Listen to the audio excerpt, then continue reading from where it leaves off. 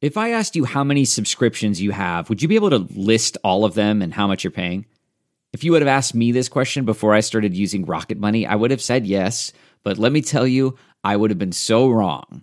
I can't believe how many I had and all the money I was wasting. Rocket Money is a personal finance app that finds and cancels your unwanted subscriptions, monitors your spending, and helps lower your bills. Rocket Money has over 5 million users and has helped save its members an average of $720 a year with over 500 million in canceled subscriptions. Stop wasting money on things you don't use. Cancel your unwanted subscriptions by going to rocketmoney.com/Wondery. That's rocketmoney.com/Wondery. rocketmoney.com/Wondery.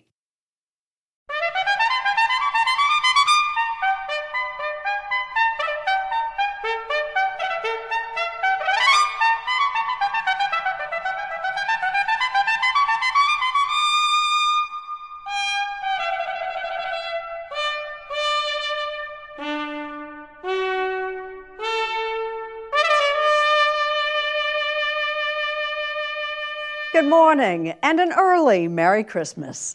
I'm Jane Pauley and this is Sunday Morning. We begin this morning in an unlikely place, but for all the right reasons.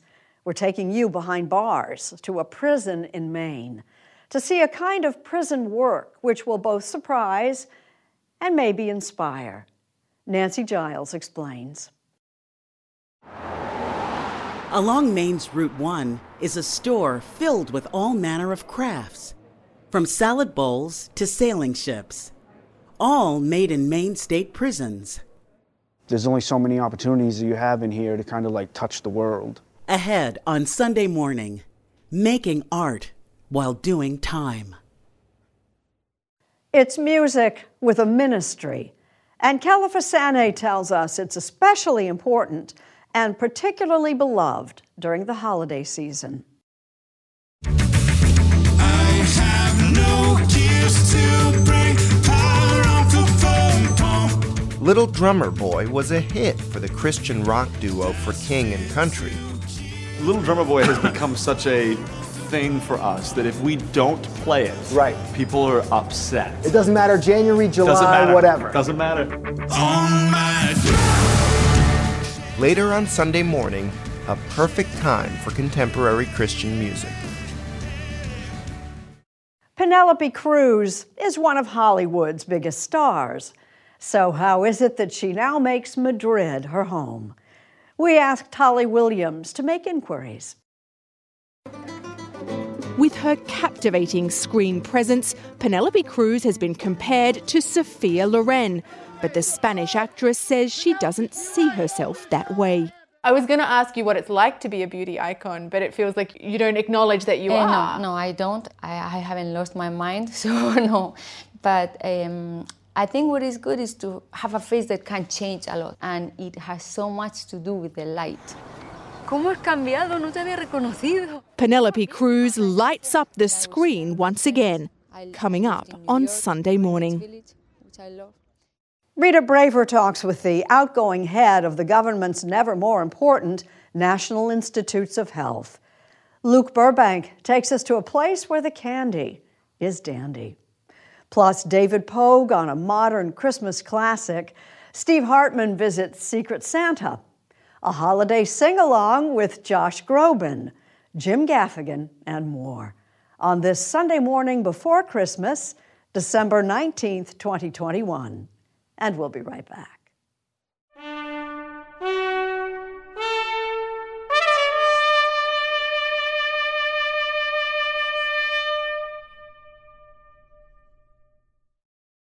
Why on earth would we begin this holiday show behind bars? With Nancy Giles, you're about to find out.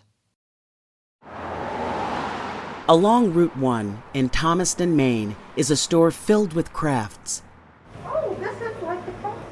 Birdhouses and dollhouses, salad bowls and sailing ships, all made in Maine state prisons. We found the quality to be excellent. Ted and Barbara Widmeyer have been shopping here for decades. It's very nice that somebody who is perhaps in a place that he or she wishes she weren't still has the spirit to make something nice like that. Prison inmates have been making things in Maine since the 1800s, when selling sleighs and wagons helped defray costs. Today, a whole range of crafts support the workshops in Maine's maximum security prison in Warren. I mean, I can't control everything that happens in prison. Nobody can. But when I'm sitting at that computer designing something that's going to be lasered, I'm not in prison. I'm not there. I am focused on this that's going to bring somebody pleasure. Ron Bubar was 24 when he began serving his time. That was 33 years ago. When I came to prison, there wasn't computers. I had to teach myself. Didn't even know how to turn them on. So I taught myself how to do this stuff. How did you learn that? It's a lot of trial and error. Charlie Jones came here when he was 20, sentenced to 75 years in a state where there is no parole. In the workshops, he discovered he had a talent for carving. Every time that I carved something, I thought, man, how the hell am I going to do this? But as you take one piece off and you start to see more, then you just kind of go. One of Charlie's earlier projects was this golden eagle, which he learned to carve from a book. I just kind of went by that and tried to just duplicate it. You just kind of went by that. I have a ability to endure monotony. Carving the feathers was kind of therapeutic. I could just do it, and once you can get a rhythm going, it's all right. It's amazing the amount of talent that the residents have here. More than 100 residents working here daily. They do about $1.6 million worth of work out of this facility. That much? They do. Randall Liberty is commissioner of Maine's Department of Corrections. For people who might think, lock the door and throw away the key, why are they getting an opportunity to get training, to be educated? What would you say to them? Whatever side of the political spectrum you may be on, there's a win here for everyone. Mm-hmm. If you spend $46,000 a year to house someone in a correctional facility and they come back because they receive no programming to address the core reasons why they arrived here, it's stupid money. One of Maine's programs allows residents to earn a college degree. The money for it was donated by Doris Buffett, Warren's sister, who lived in Rockland, Maine. She gave us an initial $2 million donation, and that's the best money I've ever seen invested in anyone. Ron Bubar is one of those graduates. Charlie Jones is, too. The college program is noticeably magnificent. Noticeably magnificent? Yes. When we used to walk the chow, you could hear people talking in the back about some MS-13 story they heard, or the people in front of you talking about how they used to cook meth. But now when you go to chow, you might hear one of those conversations in front of you, but behind you, you hear somebody talking about their philosophy class or their history class.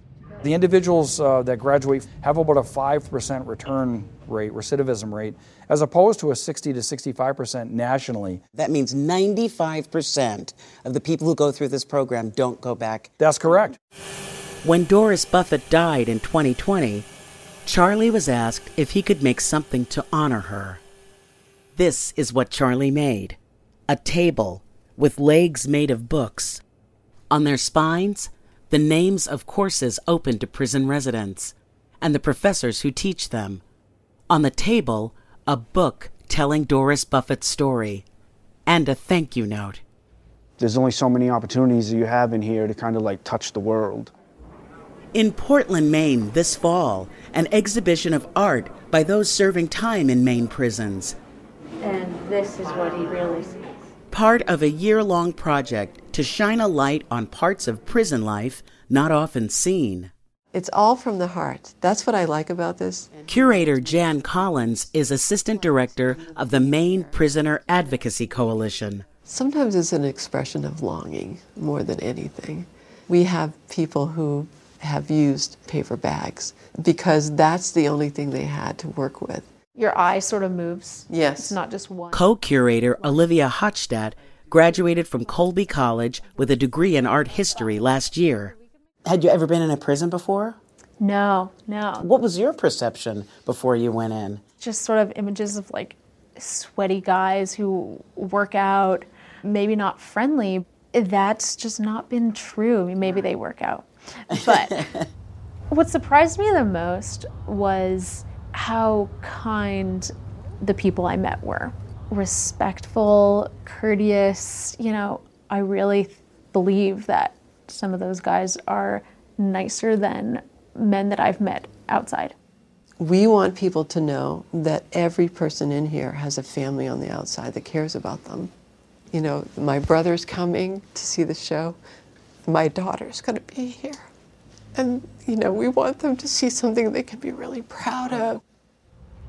What do you think is the biggest misconception people have about people that are in prison? I think that they're throwaways. We have to ask ourselves, do we believe in redemption? And I think that we all believe in redemption when it applies to us. When it applies to other people, we're reluctant to do that. For Charlie Jones, the existential questions are deep and persistent. I've been here for murder. I got 75 years. I've been in prison longer than I was alive when I committed my crime. If I say to myself, I want to fulfill the purpose of what the people who put me here intended for this to be, what am I supposed to be doing?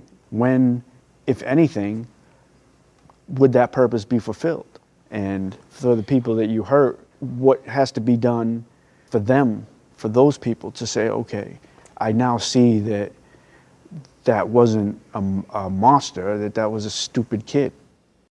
Dr. Francis Collins has been at the helm of the National Institutes of Health since well before the start of the COVID crisis. And while he's stepping down, he has no intention of slowing down, as he tells our Rita Braver. So this building on the left is our clinical center. One way to see NIH like I've never seen it before. For Dr. Francis Collins, the adventure of owning a Harley is nothing compared with the challenge of running the sprawling National Institutes of Health. So we have 27 institutes and centers. They range everything from institutes that are focused on a disease, the National Cancer Institute, to some that are focused on organ systems, the National Eye Institute, or infectious disease, heart, lung, and blood. And I've had a pretty good time getting the best people in the world to come and lead those institutes. But after 12 years on the job, one of the longest runs in history, Dr. Collins will step down today. I have loved this role, but 12 plus years is a long time to have a single leader of this largest supporter of biomedical research in the world. It's good to have new vision.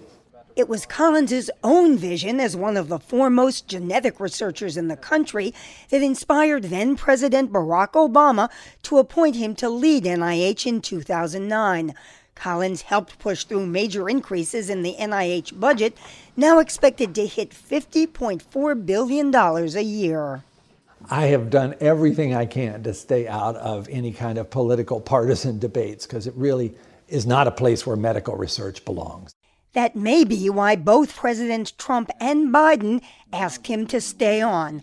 But Collins revealed that once the COVID pandemic began, he found himself facing off with Mr. Trump over Collins' refusal to endorse scientifically disproven remedies like hydroxychloroquine and blood plasma from recovered COVID patients. And I got into a difficult place and got a bit of a talking to by the President of the United States about this, but I stuck my ground.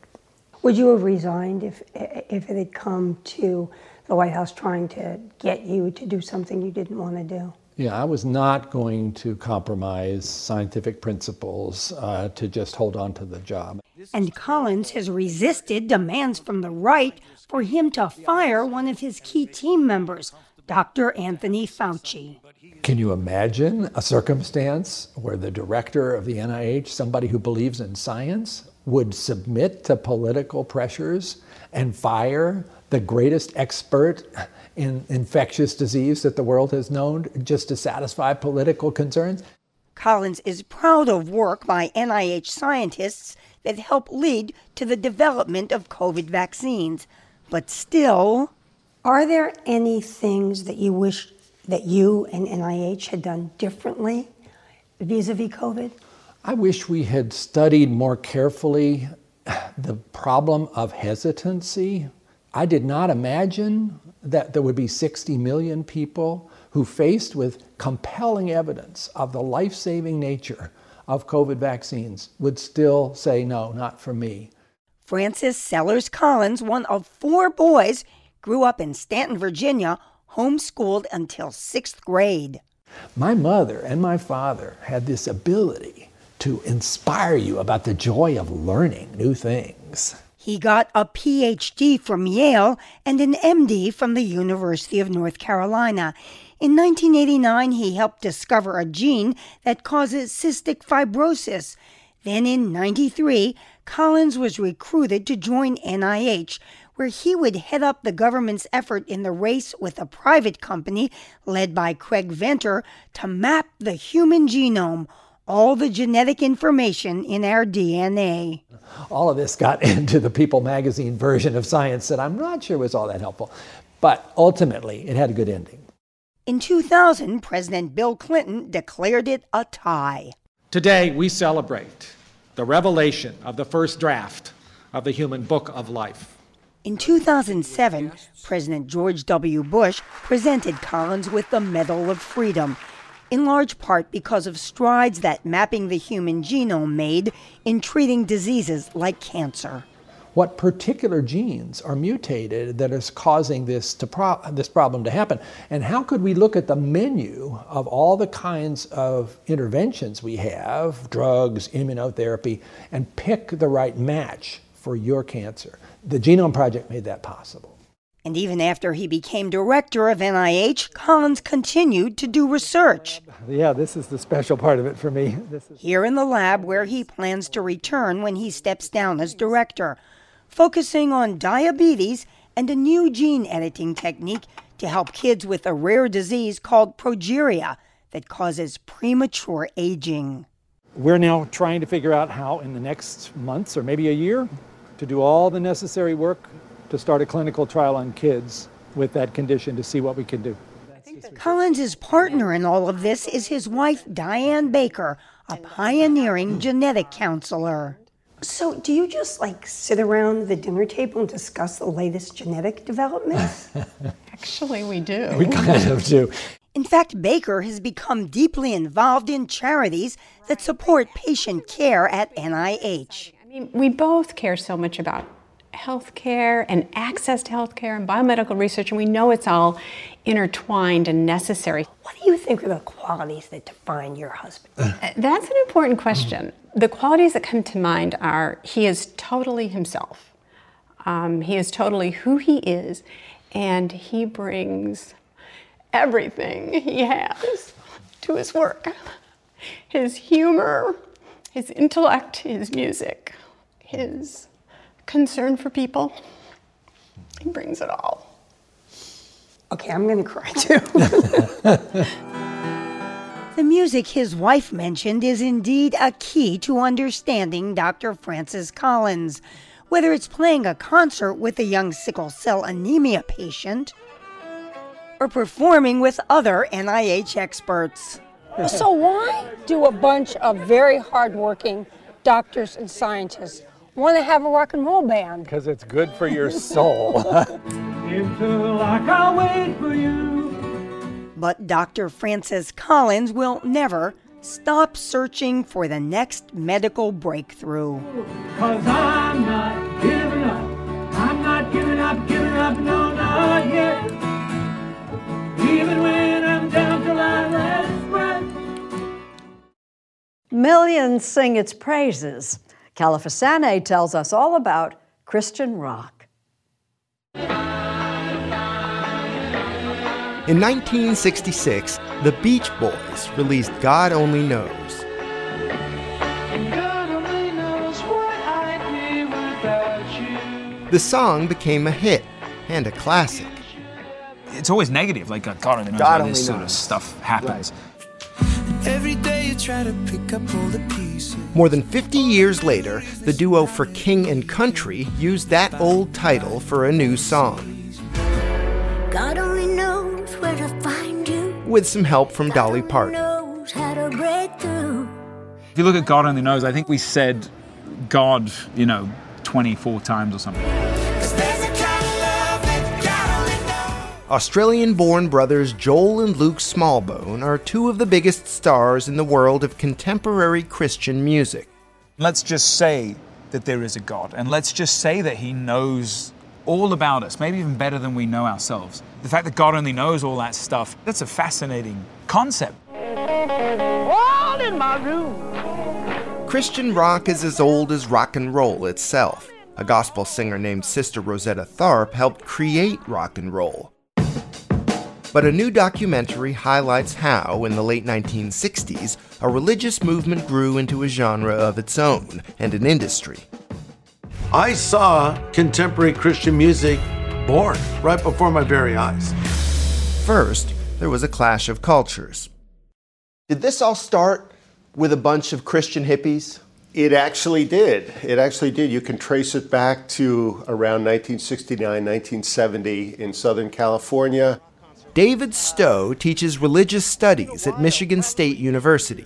From there, it slowly gathered, and now we have a huge genre of popular music. The Jesus movement, as it was known, took hold in the national imagination with scenes of beach baptisms in the Pacific Ocean. Was music always an important part of it? Right from the beginning. I think music was sort of the entering wedge for popular culture to come into the churches. So, the gateway drug. The gateway drug, exactly. I felt so energized and alive because of this group I had found at this hippie church. And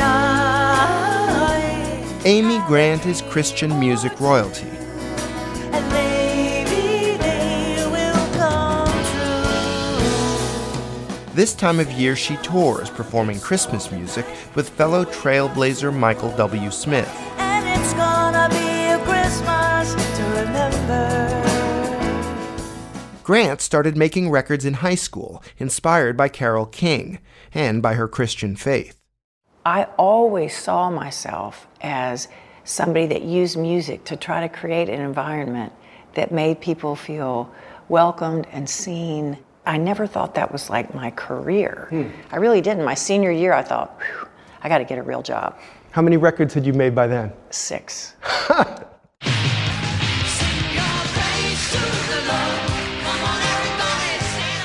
By the 1980s, she was redefining Christian rock, winning Grammys and selling millions of records. I had conversations early on with the record company, just saying, how flexible are we with this? He said, Jesus told a lot of stories. And he said, just tell good stories. In 1991, her song Baby Baby reached #1 on the pop chart. She'd gone mainstream. That song threw me onto a world stage that I had never been on before. Not everyone was applauding. What was the reaction when all of a sudden Amy Grant is making big secular hits? People are raising their eyebrows. They're beginning to wonder about her spiritual bona fides, that maybe she's been corrupted by secular success. Can you relate? The Christian rock industry sometimes encourages bands like For King and Country to be explicit about their faith. I think it's called JPMs. Have you heard this Yeah, phrase? yes. Jesus per minute. Jesus per minute. Yes. We hadn't heard it, and we didn't really care to know anything about it. We Right. just wanted to write the songs that felt real. We're fixing our eyes on you. In concert, the brothers combine a slick, high-energy spectacle with earnest appeals. All across this arena, Luke asked the fans to help feed starving children. if you're interested in sponsoring a child, just raise your hand up really, really high. Joel implored them to stand up against human trafficking. And this is coming from a son of an immigrant mum who moved halfway around the world without dad. But in mainstream entertainment, Can't you see you're not making Christianity better? You're just making rock and roll worse. Christian rock is sometimes treated as a joke. There is this rock and roll mythology of sex, drugs, and rock and roll. And the question is, well, how can you just have the third and leave out the first two? Sex is certainly acceptable within certain bounds of marriage. A lot of coffee gets drunk. Marriage, coffee, and rock and roll doesn't have quite the same feel. It's the most wonderful The Christian music industry remains a world of its own, but Amy Grant says she's grateful to be part of it. There are times, even surrounded by my own people, that I'll go, man, we got some weirdness happening here. But I love the family of faith. Do I agree with everybody? No. We're all on a faith journey, whether we're singing about it or not even admitting it to ourselves. Both brothers, Luke and Joel, want to be seen as family men and men of faith. Little Drummer Boy has become such a thing for us that if we don't play it, people are upset.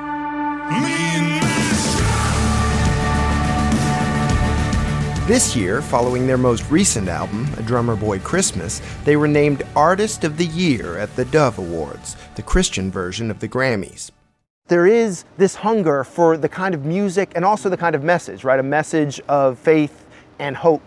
There's two ways to get to a place of hopefulness, right? One way is to sort of slap on a smile and think positive thoughts.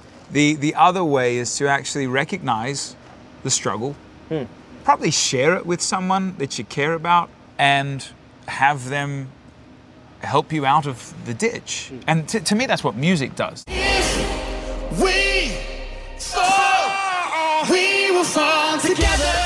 For now, at least, Joel and Luke Smallbone say they're staying the course and spreading the word. Rise, we will rise together. At the end of the day, there's two genres of music.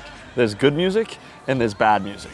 And we try to be on the side of good music. That said, we certainly want to stay 1,000 miles away from biting the hand that feeds us. If I could speak to a hope, I hope the walls will start to crumble a little bit so that we can all recognize that we're not that different. Together we are bolder, braver, come on, stronger.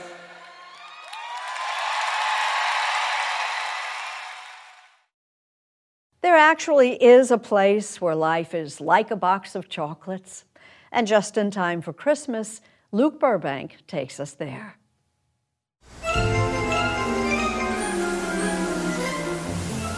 Christmas is almost here. But forget about Santa's workshop. The place where they're really busy cranking out the holiday cheer is the See's Candies Factory in Culver City, California. For the last 100 years, See's has been a holiday tradition for many. Do you have a favorite? I love all of them. I mean, I really do.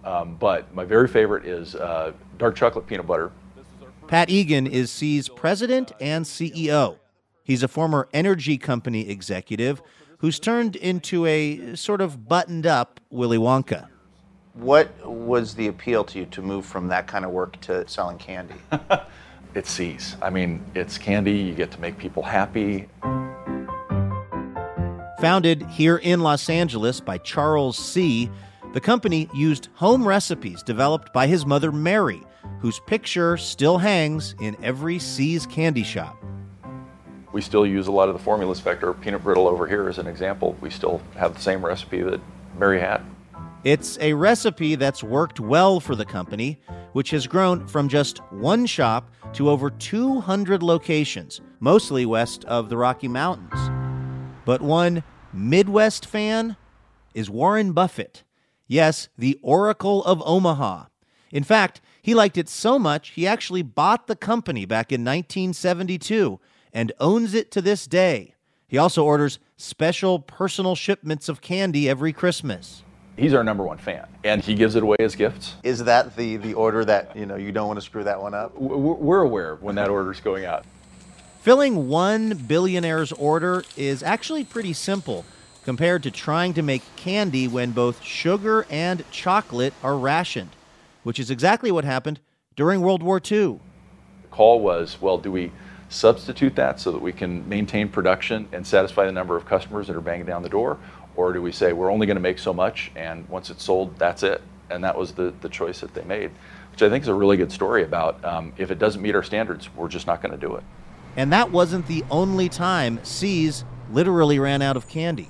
It also happened just last year during the pandemic.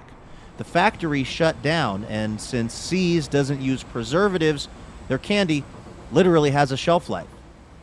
The assembly line actually stopped. Yeah, from early March until late April, early May. We donated all of our candy, food banks, frontline workers. So you also gave away your whole inventory? Yes, yeah, entirely. To Egan's great relief, See's production lines are up and running again. And if this all looks sort of familiar, well, there's a reason. Here she comes.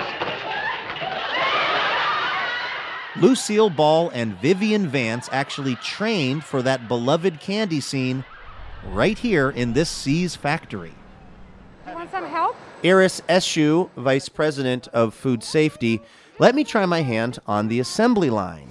Anything that is extra, you want to remove from the board. And it was Lucy-esque. You're a little slow there, Luke. Is this normally this fast? Yep. So are you starting to feel like Lucy? I mean, more than I want to. I need to go take a break, okay? That's a lot. Oh, sorry, was that? Unfortunately, I was kind of a flop in Candyland, so I decided to leave it to the experts. After all, they've been doing it for 100 years. They must know something. You're at a place you just discovered. And being an American Express Platinum card member with Global Dining Access by Resy helped you score tickets to quite the dining experience. Oh, okay, chef. You're looking at something you've never seen before, much less tasted. After your first bite, you say nothing because you're speechless. That's the powerful backing of American Express. See how to elevate your dining experiences at americanexpress.com/withAmex. Terms apply.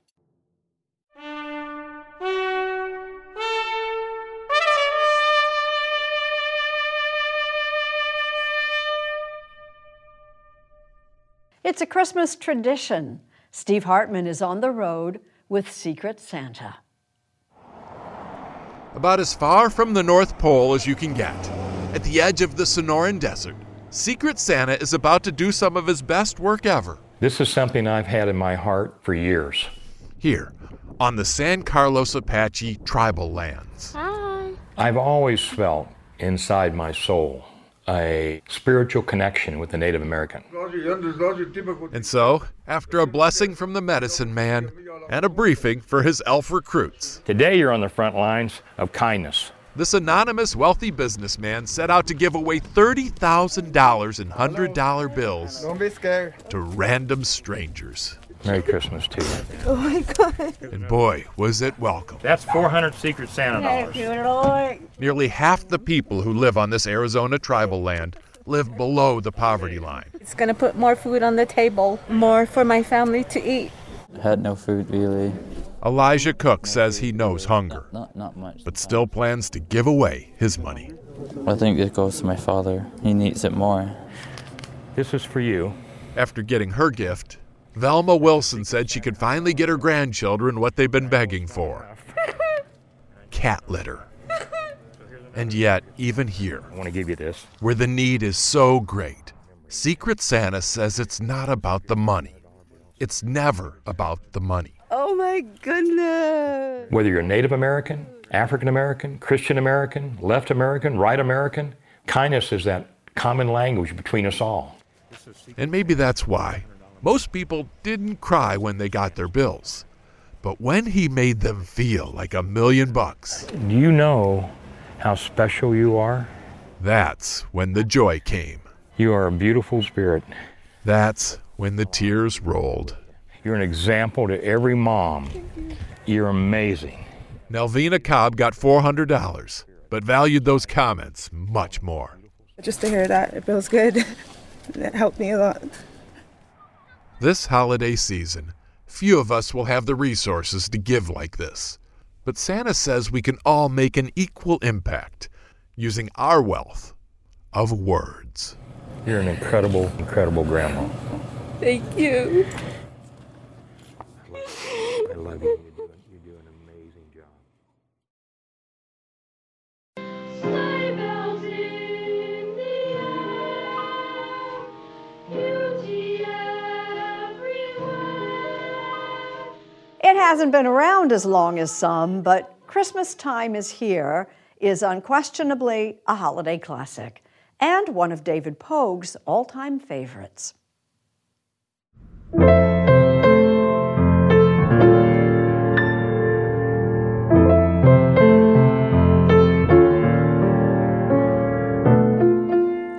How did this song ever become a classic? It's kind of a melancholy waltz. The chords are really complicated.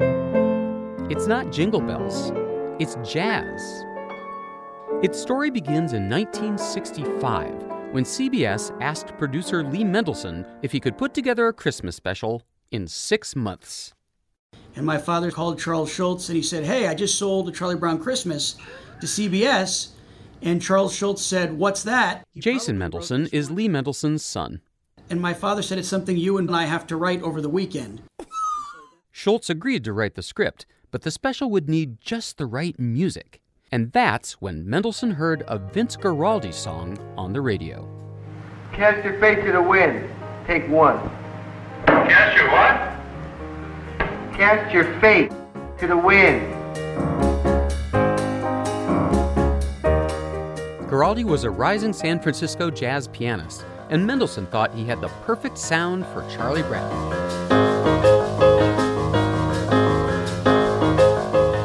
He was right. Guaraldi's music became forever associated with Charlie Brown. But the opening song of the TV special became forever associated with Christmas.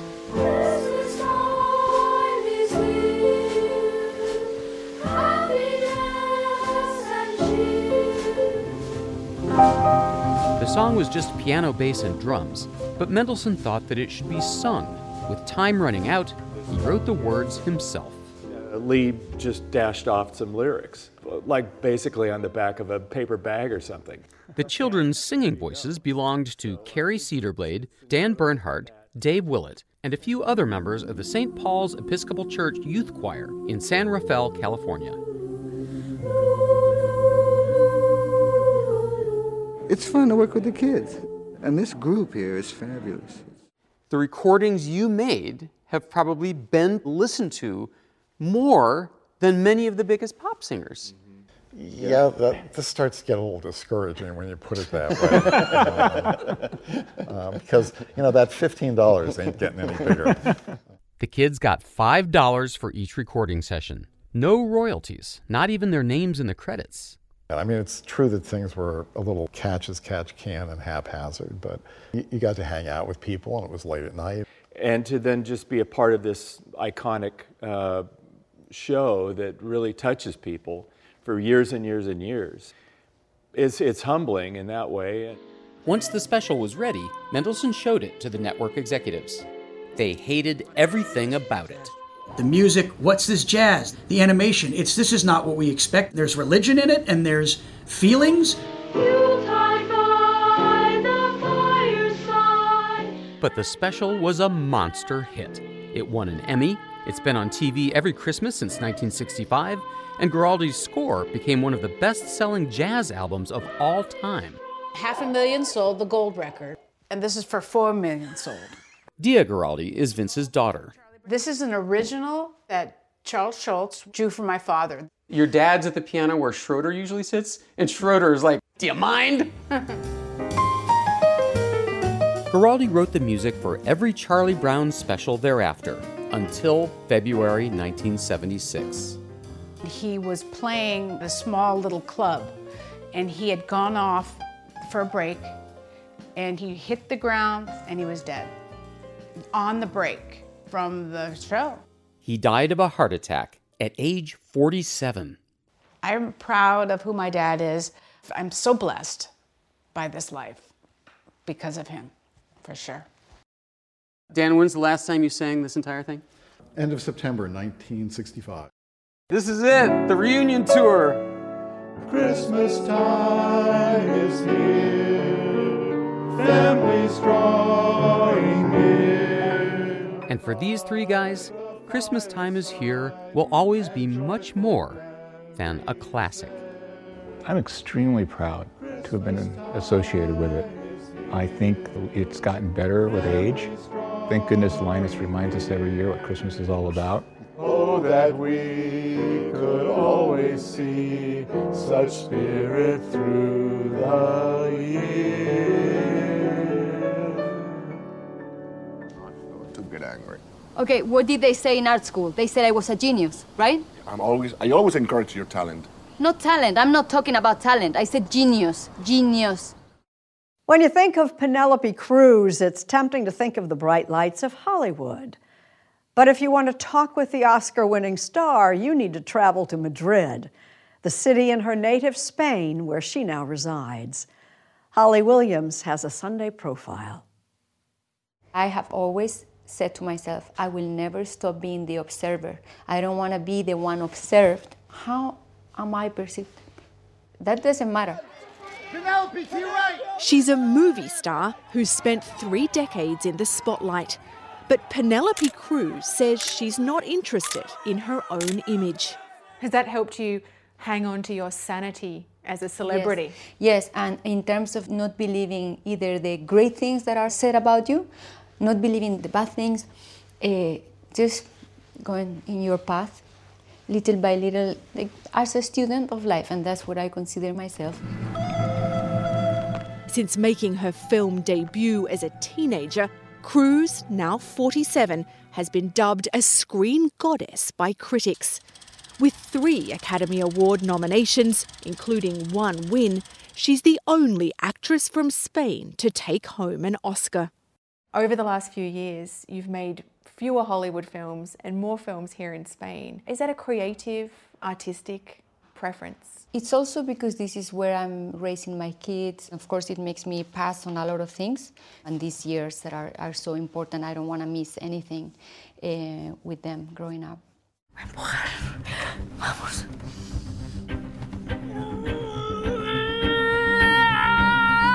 Her new film, Parallel Mothers, is all about motherhood, with some jarring twists. ¿Cuántos años esperando este momento, Arturo? And it's already won Cruz the Best Actress Award at the Venice Film Festival. It's Cruz's 7th collaboration with Spanish director Pedro Almodovar, who wrote the role for her. Even if one of them was a cameo, but I count all of them, and I hope many more. He calls Cruz his muse. She told us it's the most important creative relationship of her career. Both of them, she says, are obsessive about their work. Mi amor, yo te quiero mucho, ¿eh? Te quiero, bonita. Is that part of what binds you together? You're obsessive about the work, both of you? I think so. You have to go all the way. And of course, you have the safety net of knowing that it's a fiction, but you have to really, really go there with no fear. But he's always there to pick me up. Literally pick me up from the floor one time in one of these scenes, and I just could not come out of the scene. And when that happens, it is scary, but it's also a great feeling of, okay, we really went to a place where we were supposed to go to tell this story. Hello? Hello? Early on, Cruz's magnetic screen presence was also noticed in Hollywood, and she was lured across the Atlantic to star in big-budget features. You are coming inside, but if this turns out to be a big mistake, I do have the ability to fall out of love with you, like that. She's one of a handful of non-native English speakers who've hit the big time, and frequently compared to Sophia Loren. Do you feel that in Hollywood, because of your beauty, at times you've been typecast? I feel like I've had great opportunities, and that, of course, I've said no to things, especially at the beginning, that maybe were, I don't know, maybe not interesting. And not interesting because you were just the love interest? It would be unfair for me to talk like that, because I've been able to move back and forth, finding interesting things. But the most difficult lesson at the beginning for me was to learn that I had to say no to a lot of projects. And have you said no to some big parts and some big money in Hollywood? Yes, but I would never say which movies or with whom. I think that would be so rude of me to say, oh, I said no to that or to... No. Cruz is diplomatic about the industry, even when it comes to her name, which it turns out we've been mispronouncing. Cruz told us she doesn't mind. For the record, what is the correct pronunciation of your name? Cruz. Cruz. With a theta. Cruz, or Cruth, won some of the best reviews of her career for her role in this film. Our love will last forever. It's forever, but it just doesn't work. That's why it will always be romantic, because it cannot be complete. Vicky Cristina Barcelona, Woody Allen's sun-dappled love letter to Spain. Cruz played a troubled artist, co-starring with Javier Bardem, whom she later married. Has anybody ever fainted here? Because I might be the first one. It was also the electrifying performance that earned Cruz an Oscar. How could I be sure you were not going to hurt me? After all, I had thoughts of killing you. Thank you, Woody, for trusting me with this beautiful character. Thank you for having written over all these years some of the greatest characters for women. But in 2014, controversy surrounding an old allegation of child sexual abuse against Woody Allen was reignited. He vehemently denies the accusation.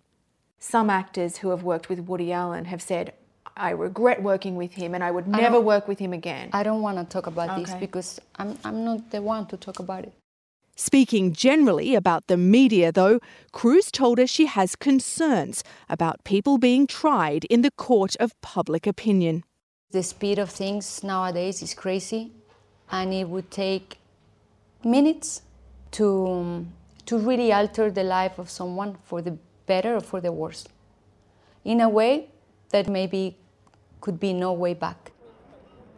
Cruz is now living nearly 6,000 miles from Hollywood in her native Madrid. This is truly what feels like home.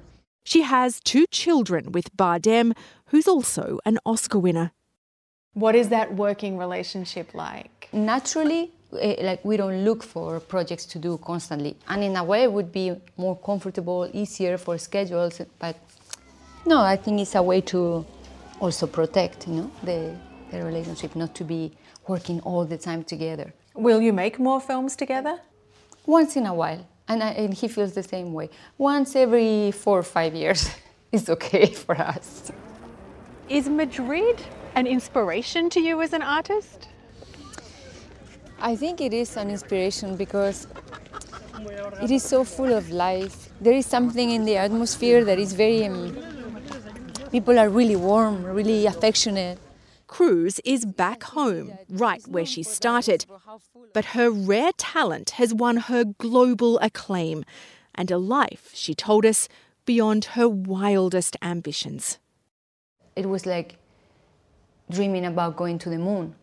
So if somebody would have told me at that age, all those things are going to happen to you, it was like science fiction. I could not even imagine. We have a holiday tradition of our own here at Sunday Morning, thanks to the Young People's Chorus of New York City. This morning, they perform from the American Museum of Natural History with some company, including Josh Groban.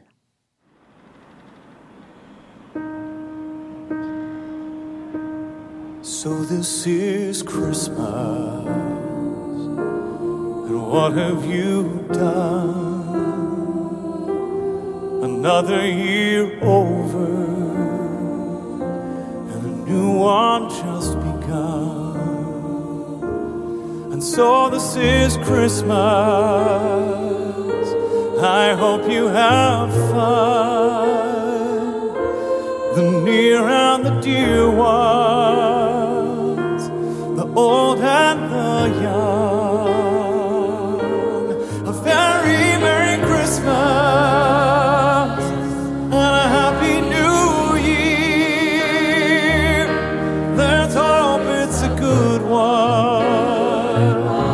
Without any fear.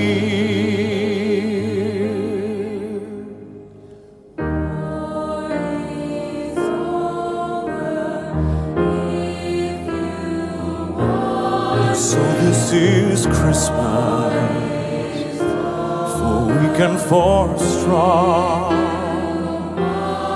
rich and the poor ones. The world is so wrong. And so happy Christmas. I hope you have fun. The near and the dear ones, the old and the young. A very Merry Christmas and a Happy New Year. Let's hope it's a good one without any fear. A very Merry Christmas and a Happy New Year. Let's hope it's a good one without any fear. War is over if you want it. War is over now.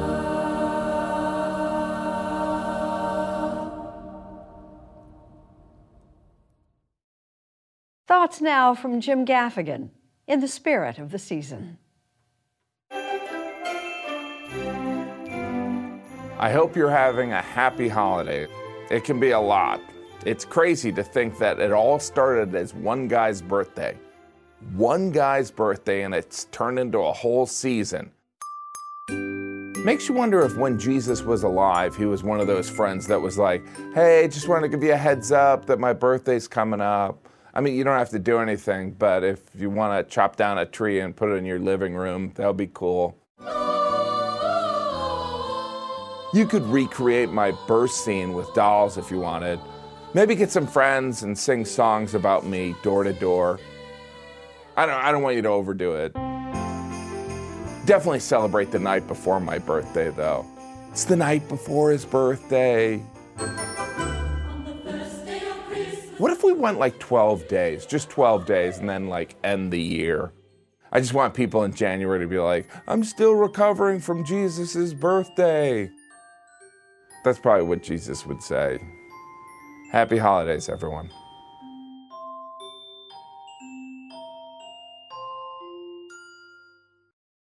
Once again, the Young People's Chorus of New York City with Josh Groban.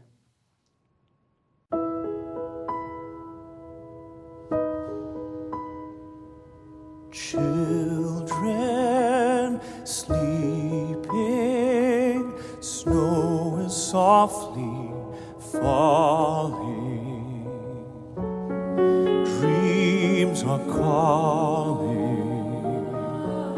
like bells in the distance. We were dreamers not so long ago. But one by one we all had to grow up. When it seems the magic slipped away, we find it all again on Christmas Day. Believe in what your heart is saying. Hear the melody that's playing. There's no time to waste. There's so much to celebrate. Believe in what you feel inside and give your dreams the wings to fly. You have everything you need if you just believe.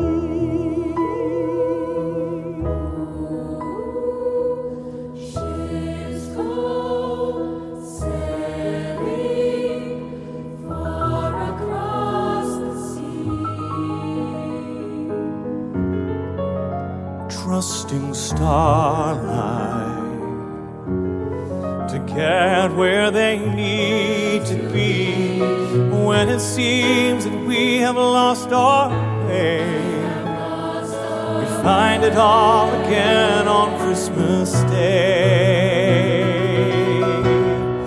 Believe in what your heart is saying. Hear the melody time to waste.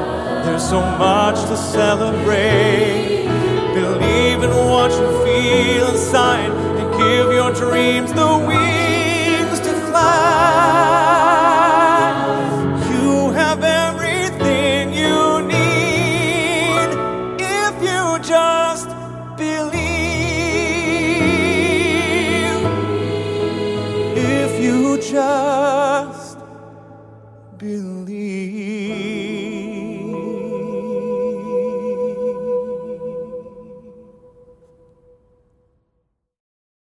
Thank you for listening. Please join us when our trumpet sounds again next Sunday morning.